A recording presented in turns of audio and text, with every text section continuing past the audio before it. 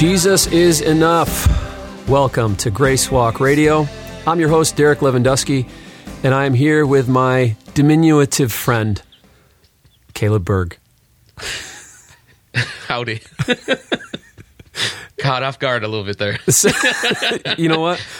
I never know what I'm going to say. I know what I'm going to say when I get up and preach on a Sunday, but I don't know what I'm going to say when I start off these shows sometimes. I just let it flow, man. Got to keep it real. Yeah.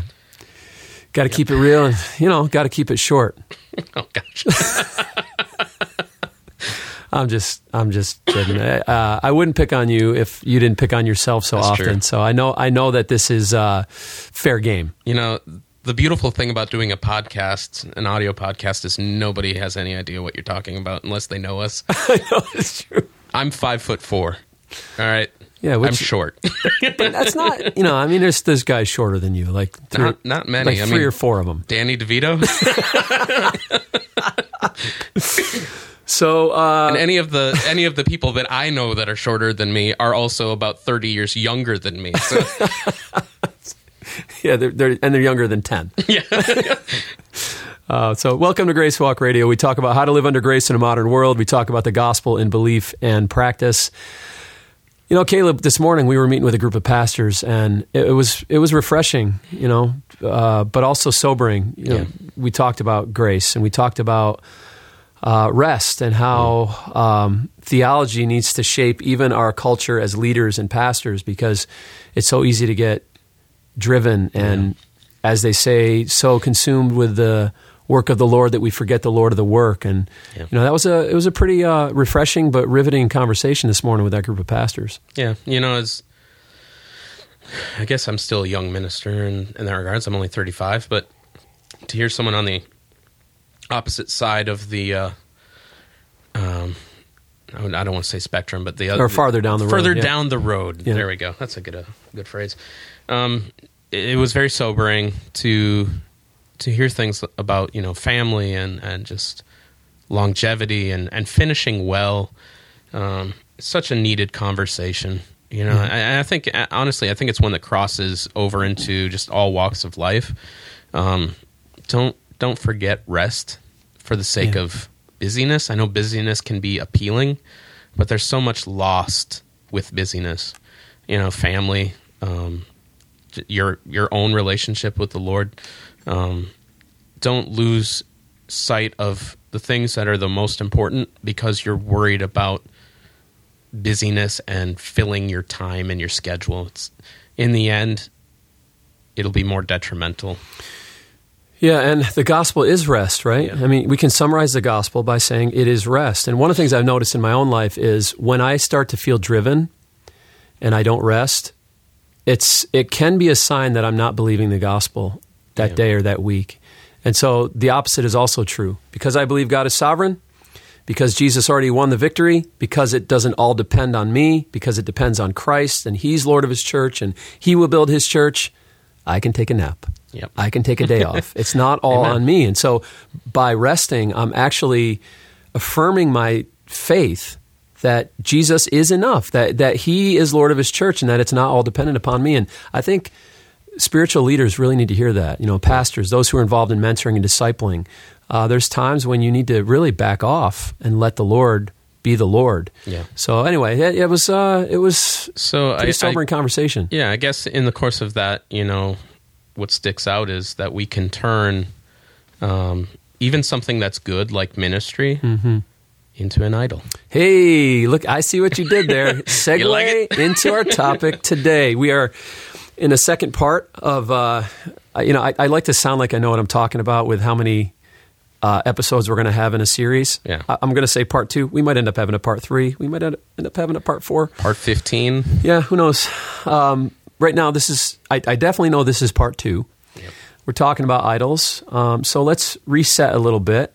Last week, we looked at the scripture from Exodus 34:14. You shall worship no other God, the Lord said to Moses, for the Lord whose name is jealous. We talked about that name of God and how He has a righteous jealousy because He made us for Himself, and He knows we're only satisfied when we find our satisfaction in Him and our identity in Him, and we're defined by Him, and not by any created thing, but by our Creator.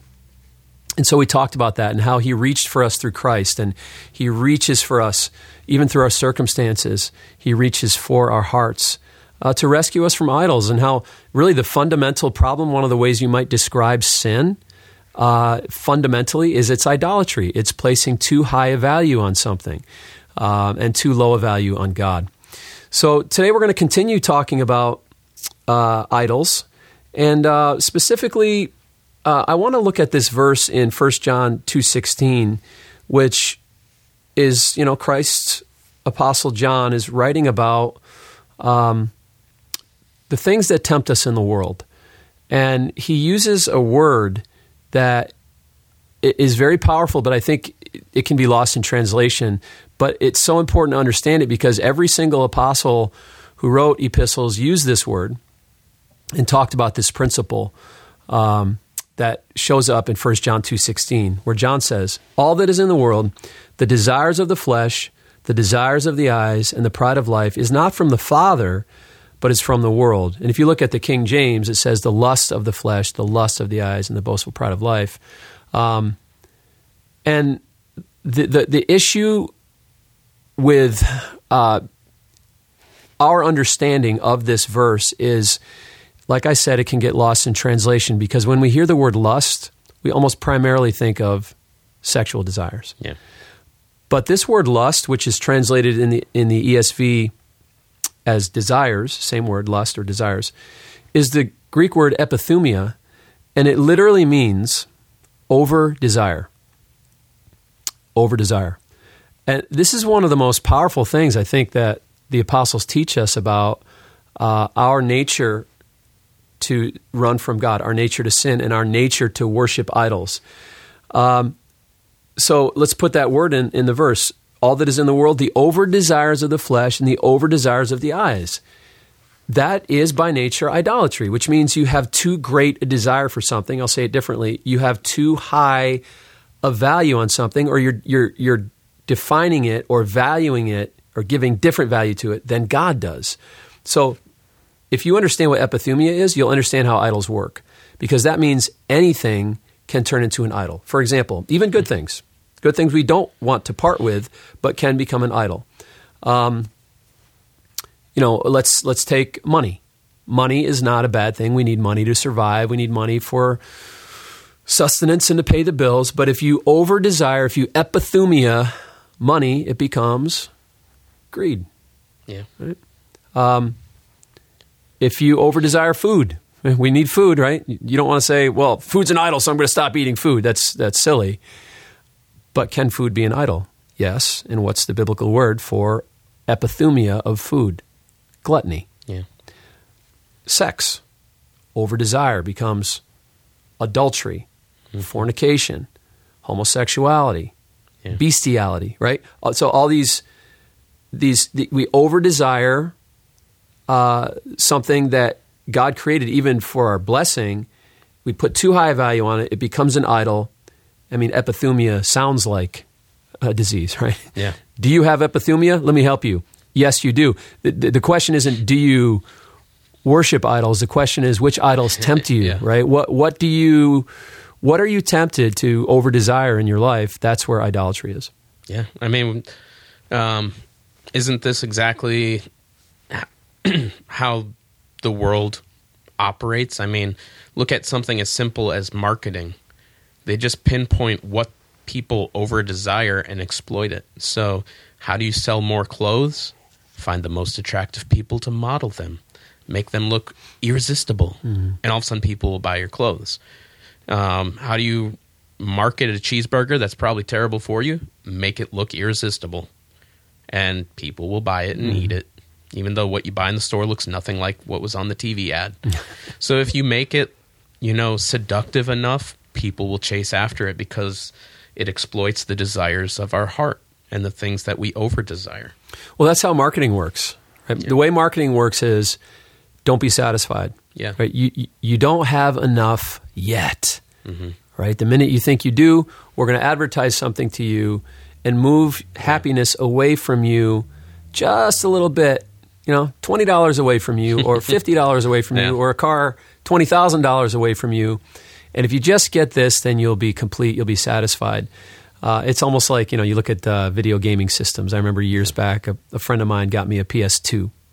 He got her for our family. He got a PS2 system for Christmas. I mean, it's been years since that's been relevant, but then we got a PS2. And I remember within the next year or two, I was watching TV and an advertisement came on TV for a PS3. And they were what? They were almost like insulting their last product too. They're like, PS2, that's the past. That's so last year. Yeah. Now you need a PS3. And it was like they moved happiness away just out of reach a little bit. And that's how marketing works. And they play on the epithumia, the over-desire. And yet David said, the Lord is my shepherd. I shall not want. He says, I'm content in the Lord. Yeah. And that scripture has saved me many times from epithumia. I'm walking down the aisle of a store and I go, oh man, wouldn't I like that?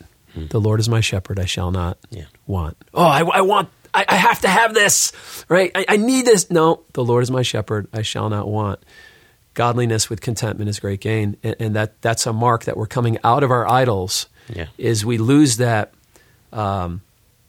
anxiety that we have. I think about needing things, or the next thing that is going to satisfy me, or the next thing is going to entertain me, or fill this appetite.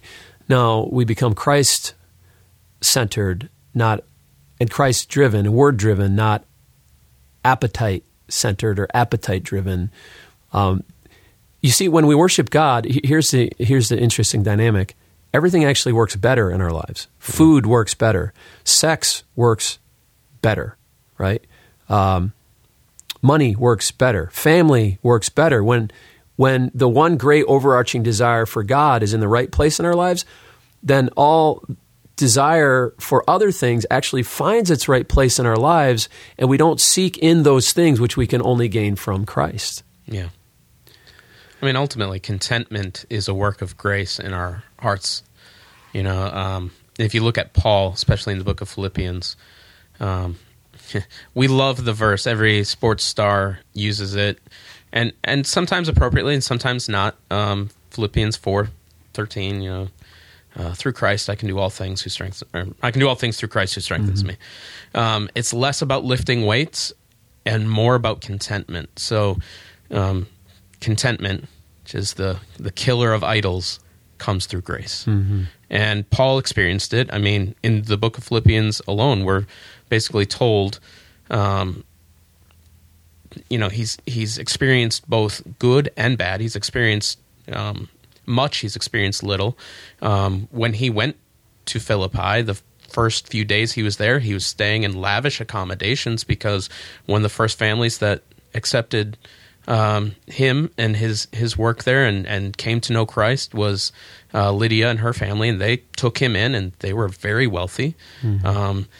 And then a few days later, he's in prison, and he writes the book of Philippians from prison. So he literally knew less, and he knew more, and in Christ he could do all of it because it was Christ who was strengthening his heart and who was bringing contentment to his heart. Yeah, it's like what he was placing value on was ordered. Yeah. It was put in the right place in his life. And it's like when you have an idol, what happens is it like becomes the center of your solar system. You might even believe in God. You might even be a Christian, but in a sense, God is orbiting around your idol. Yeah. And instead of you and whatever you're worshiping being ordered around Christ. So when we order our lives, our sexuality, our resources, our relationships, our family, our career, our dreams, our goals, when we arrange it around Christ and not ask Christ to arrange himself around us, we're starting to see what an idol-free life looks like. Yeah. Here's a quote from C.J. Mahaney. He says, as Christians, we don't burn incense to crudely carved wooden images. This is from his teaching series, The Idol Factory. But we do worship a host of idols that take a far different form, one that has been called the shape of unbelief. All of us place at least some of our trust in things other than God. Modern-day idolatry is an issue of the heart. Did you know your heart was an idol factory? And it's true. Like if you consider the idea of epithumia, over desire, we are constantly producing idols. I mean, even like it can be an abstract thing. Like I know, for example, a few years back, the Lord convicted me that my own comfort in my home had become an idol to the point where I was getting mad at my kids. Like if Sunday afternoon didn't go the way I wanted, and it was disrupted or interrupted by a situation, and I would lash out in anger, at my family, and the Lord's like, look, it's okay to bring order to your home and to lead your home, right? But the anger is showing you that there's a problem here. You're over desiring something, and it was my comfort. My comfort was an idol. Well, anger is one of those things that's an indicator, of it's a symptom. It's a way of seeing where idolatry lies. So thankful at the men's retreat that we had here at Grace Life this past spring. Kevin Maloney, who shared on a previous couple episodes of this podcast, actually talked about this very thing, and just like, where's the anger in your life? Where do you see that rising up? It's because of an idol. And he shared an example that I relate with really well because I've experienced it many a time. So here's some confession. He shared this story of driving around looking for a parking spot. They were at the beach, him and his wife, and they're looking for a parking spot, and he lost his temper because he couldn't find a parking spot. Well, what was the idol that was surfacing there? It was his own comfort, an idol of things being his way.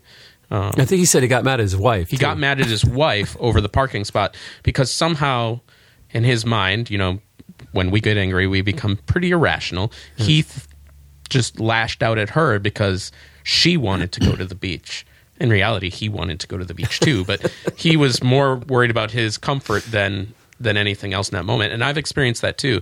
Whether it's the parking spot, or for me, often it comes down to like, we'll be thinking about like where to go eat for dinner, and she'll suggest something and we get there and it's packed, and I get angry because she suggested it. How irrational is that? Yeah. Like, she had no control whether people were eating at that restaurant. She had no control over the parking situation at that restaurant. We showed up to a restaurant once, and there was only like 5 parking spots for the entire restaurant. They were all full, and it's not her fault. But I lashed out at her, right? And then I have to repent and apologize to her and own it. But the idol there is not even the parking spot. The idol there is not the restaurant. The idol there is not going to the beach. The idol there really is my preference of me and how important my time and my comfort is above all others. So take note of that.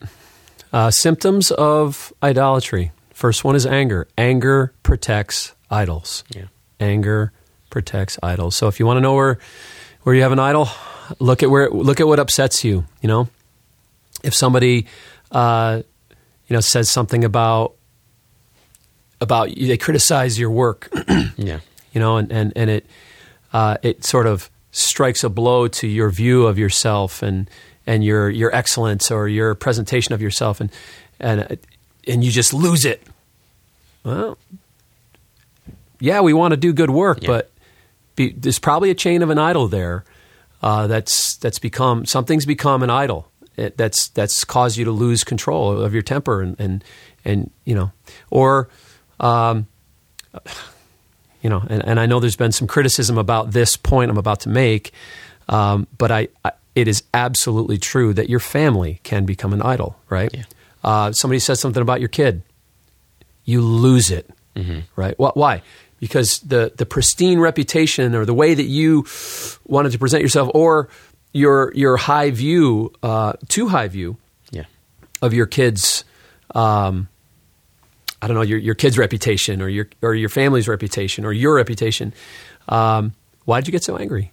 Anger protects idols. Another symptom, I think, of idolatry is excess. So this is something we talk about a lot in our home. The 2 symptoms of idolatry, anger and excess. So if something has become too important to a person, then you will see stands to reason, you will see excess of that thing in their life. Food, for example. If someone is, a glutton and has made food an idol, then you will see too much food in their lives. Yeah. Same thing can happen with desserts or snacks or, with kids. It can happen with candy. Video gamers, it can happen with video games. Yeah. Too much. Like we don't necessarily need to take these things out of our lives. Some of these things we shouldn't take out of our lives, but they need to come under the lordship of Jesus Christ and be put in their proper place so that we don't look to those things in a way that is excessive and could actually harm us. So, you get somebody addicted to video games. For goodness sake, cell phones. Yeah. We talk about this all the time in our house. The excess that especially teens can give to cell phones and TikTok and Snapchat, that can become an idol. So sometimes we say to our kids, we've just seen it's been too much. So we built in recently some habits to lay our phones down at certain times of day and at certain times of the week for a good part of a day, just to get rid of that attachment to that idol. So sometimes it's good to maybe go on a fast or greatly reduce the interaction that you or a child or somebody that you're mentoring has with their idol so that it can lose its power in their life. One area where I think I've seen both excess and anger in my life has been sports. So right now, I would say Liverpool is my favorite team as far as any type of team sport. Like I should mention NFL. I should mention, okay, don't forget what you're going to say because you're on a good train there. I am now officially. Did I already announce this on the show? You did. Well, I need to say it again we because can say it again. We get different listeners every week. I am a Liverpool fan. Yes, thanks to my friend Caleb. So we're watching for excess. We're watching for excess. Go ahead. I used to get really low and devastated when a team that I'm a fan of loses. I can remember being a kid and cheering for the Minnesota Vikings, and oh man, 1998 they went to the NFC Championship game and they lost by a field goal, and I was crushed. I can't remember if I cried, but I was devastated, and I think I held that for a week or two. And then the Super Bowl rolled around, and I couldn't even hardly watch the Super Bowl because, oh man, the Vikings weren't there. They should have been. We got robbed. Now I try to watch that in my life, so it's very easy to find excess. I support Liverpool. I watch Liverpool. Support is more of the word you hear when you're talking about soccer, just in case you don't know. So I'm a Liverpool supporter. I could see excess creeping up there, so I gotta watch that in regards to like not giving myself so far over to it that Liverpool comes on. So Olive, for the next 2 hours, you need to be quiet because I'm watching the game. Anger when they lose, which doesn't happen often. So, maybe we'll see what happens. Go Red. Now, when I started cheering for Liverpool, they were terrible, so it was easier back then. They lost a lot, so I didn't have to worry about it too much because it was so common for them to lose. But now, they're the top of the world. It's a lot harder. So it's more devastating when they lose. Where am I getting angry? Where's the excess? It's okay to watch soccer. It's not okay to be a Man U fan, but it's okay to watch soccer. It's okay to watch the football, baseball. It's okay to enjoy those things and turn them into praise, redeem them for what they are, and turn it into praise for the good things that God has done. They make a terrible idol. Yeah, it's true. And same thing with me. Like in the wrestling community, this has been something that the Lord's dealt with me on. Is I'm a wrestling coach of a youth club. I've got 6 kids and 5 of them wrestle. My daughter Joy, caution, bragging parent moment, okay? My daughter Joy is ranked number 3 in the NCAA for wrestling. My daughter Esther is ranked number 3 in the state. My son Reese just took 4th in sectionals, and actually tomorrow he's wrestling at the state qualifier. I'm a proud dad. Yeah. But I remember early on when my son Reese, I started the club for my son. I had no idea my girls would ever wrestle. But I started the club for my son, and the first time he won a match, it was so intoxicating. Yeah. It was like, and then I entered this world of youth wrestling, and I'm going back, almost 10 years, and then came regionals and states and placing at this event and then nationals, and then came rankings, and it's like you just start to you know, and I early on, like it would be matches would be a very emotional experience, and I'd get angry at refs, and sometimes I'd have tension with my kids over how they competed or didn't compete, and over time, God in His mercy have allowed us to experience high highs and low lows. We've taken some really tough, quote unquote, devastating losses, and in the grand scheme of life, eternity, and the gospel, it's light and momentary. They're nothing, you know. I mean, but I had to go through all that in order for the Lord to show me, you got to be careful about this. Like this can be an idol. This can pull you in and steal your affections. And so by repenting of my idolatry for my kids' success and for the sport of wrestling, it's actually made me a better coach. I'm calmer. I'm more at ease. I'm more lighthearted. I flatline more. The big wins are great, but they're not ultimately satisfying. The big losses are tough, but they don't. The sting doesn't last very long, and we're able to laugh about it within a day. So it just, you see how this can really help even the most practical places of life. Like it's helping me in a wrestling room. It's helping my kids, when they walk out and wrestle at regional, state, and national tournaments. So. This part of the gospel is practical and theology is practical, and this really is helpful in my heart as a leader and a coach and a father. It's playing out in a very practical way. Yeah, and when I hear you talking about that and the practicality of it all, I think maybe sometimes it might be easy for some people to listen to something like this and go, okay, but I don't have that in my life. I don't have something I'm so deeply connected to as Liverpool soccer or youth wrestling and being a coach. Like all I do in my life is watch the news and go to church and go to work, and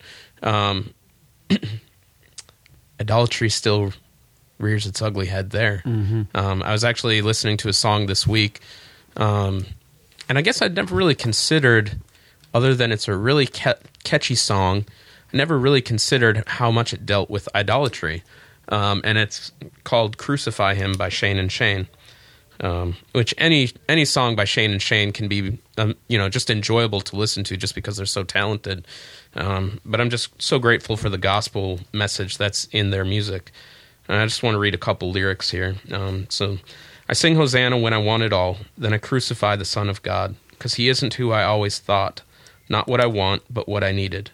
I sing how great and mighty is the King, just as long as He considers me, high above every other thing, even His glory. Broken like a record spinning round and round, like a hurricane I pour out water, then I disappear. Reappearing when I fear enough, or need a touch from you, I sing Hosanna once again, then I say crucify Him. The second verse, actually, I'll just read a bit of it, then I'll finish. It's packaged differently than Pharisees, wrapped in sing-alongs and Christianese, empty hallelujahs to the King, when my heart is loving idols. And I guess, what I was thinking of when I was considering this song was, man, this really speaks to the everyday person who doesn't even realize they're struggling with idols, doesn't even realize where their heart is going. So, I think we all can relate to this. We sing Hosanna when I want it all. And when things are going great, it's easy to sing. It's easy to let your heart rejoice. But then when things aren't going quite the way we want, where is our heart? What are we saying? Maybe we don't scream out, crucify Him. But the people that were shouting, crucify Him, when Pontius Pilate asked, what do I do with this man? I think they were pursuing idols, I just see this cycle in this song of things are good, things are bad, things are good, things are bad. But a lot of it has to do with where my heart's at. And when my heart is craving idols, when we see excess and anger over something specific, whatever it is, whether it is something like sports or whether it's money, food, relationships, family, or even church stuff, religious things, and legalism and all that stuff, Pharisaism, that's a tough word to say. I think you added 2 or 3 extra syllables there. Pharisaicism. Being a Pharisee. When that's rearing its ugly head, it's a form of idolatry. We're craving those things more than God. Well, Jesus said to the Pharisees, "How will you escape the wrath that is to come, you who seek the praises of men instead of the praises of God?" So they ultimately sought in their reputation, in the applause of people, in the status they had in the community. He said, you love to be greeted in the marketplaces, right? They didn't have humility. There was a superiority and a self-righteousness there. And Jesus exposed them in his teaching, and they were furious. Yeah. Anger protects idols, right? So you might say it was the fact that they had an idol of their own reputation and of their own celebrity and fame and popularity. And when that was threatened and their positions of power were threatened, it ended up resulting in murder. So the sin begets sin, right? So more sins came out of their idolatry, the very thing that caused the crucifixion of our Lord. So, all right, well, we got more to talk about next week. We might go one or two more episodes on idolatry. This is so pervasive in the Christian life. I don't think, maybe you didn't realize it until you listened to this podcast, how pervasive idolatry is. So we're going to keep talking about it because it's an important topic. But Caleb, maybe you could close us in prayer. Father, we thank you for your goodness. We thank you for your jealous love. I just ask that you would expose the idols of our hearts, and that you would just draw us by your mercy and grace to repent of those things and to remember Christ and all that the cross affords us, and just that we would kill the idols of our heart with contentment that is supernaturally empowered by your grace and your mercy, Lord, that we would depend on Jesus, that we wouldn't see these things raise up in our lives, and when they do, we would be quick to see them and give them to you, Lord. And I just ask that you would work in all of our hearts, those who are listening, let faith arise in their hearts, Lord. In Jesus' name, amen. Hey, leave a comment, give us a like or review, follow us on Twitter or Facebook, Grace Walk Radio, and you can follow Caleb at Caleb Berg. You can follow me at Derek Lewandowski on Instagram and Twitter. Love to interact with you, and love to make much of Jesus and talk about Jesus with you. So thanks for listening to the show. Pray for us as we continue to preach the gospel through this podcast. We appreciate your encouragement and for taking the time to listen. So God bless. You have a great day. Crucified and now risen.